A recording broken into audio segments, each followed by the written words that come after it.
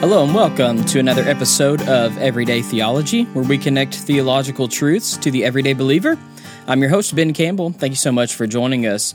We're going to be starting a new series of podcasts along with our Regulative Principles series, and this one is going to be called Studies in Classical Arminianism. And we're going to start with probably one of the most overlooked doctrines altogether in systematic theology, and that is the doctrine of anthropology.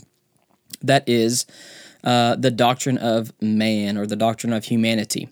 The American Anthropological Association actually defines anthropology as the act of studying that which makes people human. You see, anthropological studies focus on archaeology, biblical anthropology, cultural anthropology, and linguistic anthropology. It's comprised of these four components, and it focuses on how humans think and act in the different categories that make life life. Biblical anthropology is distinct from other approaches to human nature, even though there are anthropological contributions in psychology, sociology, and other disciplines. Biblical anthropology benefits humans, but it also provides a framework through which humans can thrive. And while the American anthropology approach is going to prioritize archaeology and culture and how that is a little bit helpful, it's not all-inclusive. It misses an important component that biblical anthropology presents. You see, biblical anthropology considers what it means to be human and is all-inclusive to what we call the total personality, whereas American anthropology is limited in observing the past and making probabilities based on past behaviors.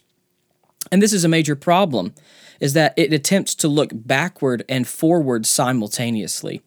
And so before we consider really how classical Arminian doctrine contributes to the development of biblical anthropology, we need to explain why anthropology matters at all for believers like us. You see, biblical anthropology sees human beings in a completely different light. Instead of making what we would call educated guesses at what humans were in years past, students of the Bible can know from where humanity has its origin. Biblical anthropology entertains a few understood realities, making the journey of anthropology all the more worthwhile. And here's a few of them. The first thing we understand is that humans are image bearers of Creator God. Now, being an image bearer of God, the Almighty One, does not mean that there is a supreme being who looks like a human somewhere in the great beyond. Instead, bearing God's image is, as Leroy Fourlines so eloquently states, linked to rationality. And what Fourlines means here is that human beings are not silhouettes of God Almighty, but instead we reflect His person through our rationality. This is what Genesis 1:27 affirms. He says, "Let us make man in our image according to our likeness." Another reality is that human beings are fallen creatures. Now, humanity is created after the image and likeness of Creator God, but our natures are fallen. And often we think of fallen natures as something that might be a bit broken but can be fixed by something we do. And that is most definitely an unfair approach to our natures as human beings. Our nature being fallen means we are so deep in our sinful state that there is no way out. Spurgeon says that sin has deprived man of the principle of spiritual life and made him a depraved and debased creature. So it is not as if human beings simply, quote, miss the mark per se, but that we are devoid of spiritual life and we need to be made alive because of the disobedience of our first parents. And with our Calvinist brothers and sisters, we classical Arminians affirm the doctrine of total depravity. This doctrine impacts our understanding of human nature, which then impacts how individuals think and act. And that position is distinct from any secular anthropology in that secularists teach from an evolutionary perspective that humans are basically good. Think about the popular country song from Luke Bryan, which says, "I believe most people are good, and most mamas ought to qualify for sainthood, and I believe most Friday nights look better under neon or stadium lights. I believe who you love, ain't nothing you should ever be ashamed of. I believe this world ain't half as bad as it looks. I believe most people are good." You see, the intention of this song is to move the listener to consider that our friends and neighbors really aren't as bad as we think they are. Now, there are several errors with the thinking behind this song, and we can't discuss them all here. But my point is that the Christian worldview does not teach that most people are good or that there is nothing you should ever be ashamed of. We, as Christians and as Orthodox believers, teach that you are totally depraved and you are a wicked-born sinner. We also teach that there is a right and wrong because morals and ethics proceed from God's perfect nature. A third reality is that human beings are created for a relationship with their Creator. You see, God as Trinity is relationship. God exists within himself as a triune being, meaning that God is one being and three persons. Dr. Matthew Barrett helpfully explains how God is one. Here's what he says, and I quote, "He is one by nature. He is one in nature. He is not a God made up of parts, but a God without parts. There is in him no composition, nor can he be compounded by parts.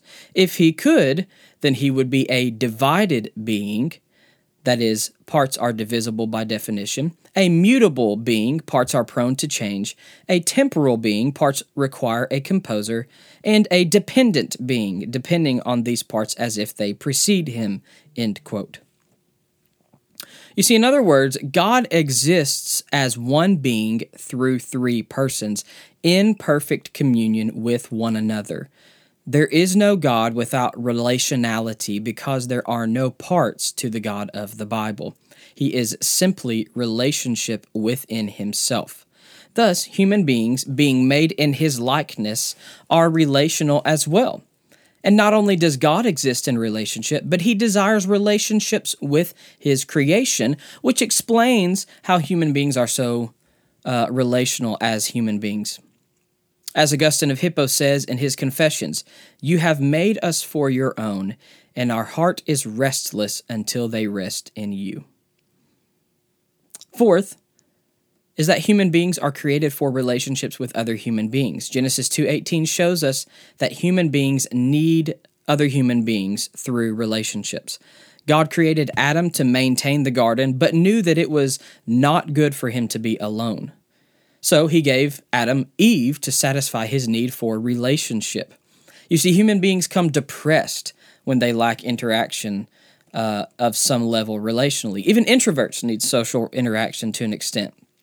And God knew when he created Adam that Eve would be exactly what he needed to flourish, even pre-fall. Our other contributor, Dustin, has written on Dietrich Bonhoeffer's seminary community at Finkwald, and it serves really as a model for Christian communities today, and we'll put a link to that in the show notes. But why does this matter? Because, see, the bigger question of the entire issue is the importance of biblical anthropology altogether. Like, what is the necessity of knowing who we are as human beings according to the Bible?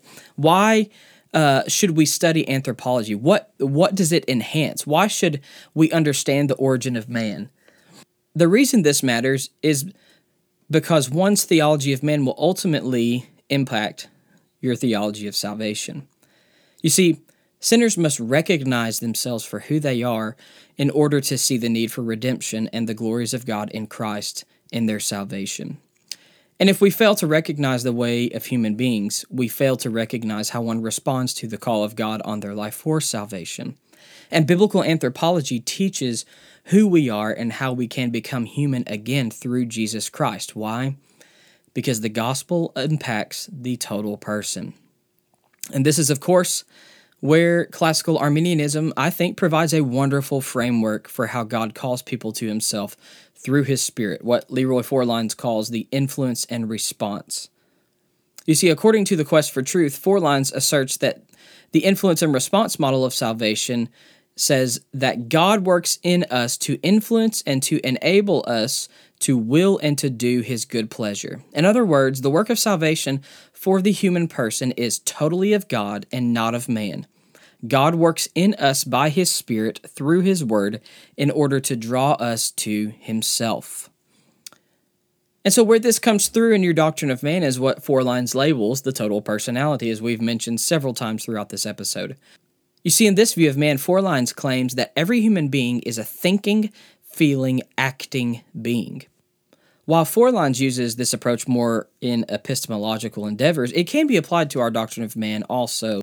You see, applied to anthropology, this approach to truth proves faithful to biblical doctrines because it is made applicable to the total personality, the intellect, the emotions, and the will. You see, we've been created in the image and likeness of God, which means that not only are people rational beings, but we think with our minds, feel with our hearts, and act with our wills. And so when God deals with us as total persons, He does not deal with us mechanically as a machine. He deals with our persons as thinking and feeling and acting beings. And you see, this has massive implications for other doctrines of the faith, which I'm sure will be mentioned in future posts. But human beings are people created in the image and likeness of our Creator. We are totally depraved, however, and unable to come to God on our own merit. And we were created for relationships with others and with our Creator. And most importantly, we are more than just machines with whom God works against our personalities. We are total persons who are influenced and enabled by God to respond to His drawing power by His Spirit through His living and active Word. And so, when our theology of man is incorrect, it affects more than just your view of others, but it also affects your view of God, salvation, other important Christian doctrines of the faith, and especially how you view yourself. But ultimately, Jesus the Messiah has embodied the best characteristics of what it means to be human and to have the ability to think and feel and act. You see, He invites us to become human again. And as we allow the Spirit to transform us through the Word, we will become more truly human. And see, being truly human means being conformed to Christ's image. We are not really living until we are living as Christ's disciples. And while this is definitely an introduction into Christian anthropology, from a Christian and classical Armenian perspective, we hope also to engage this topic in further future posts.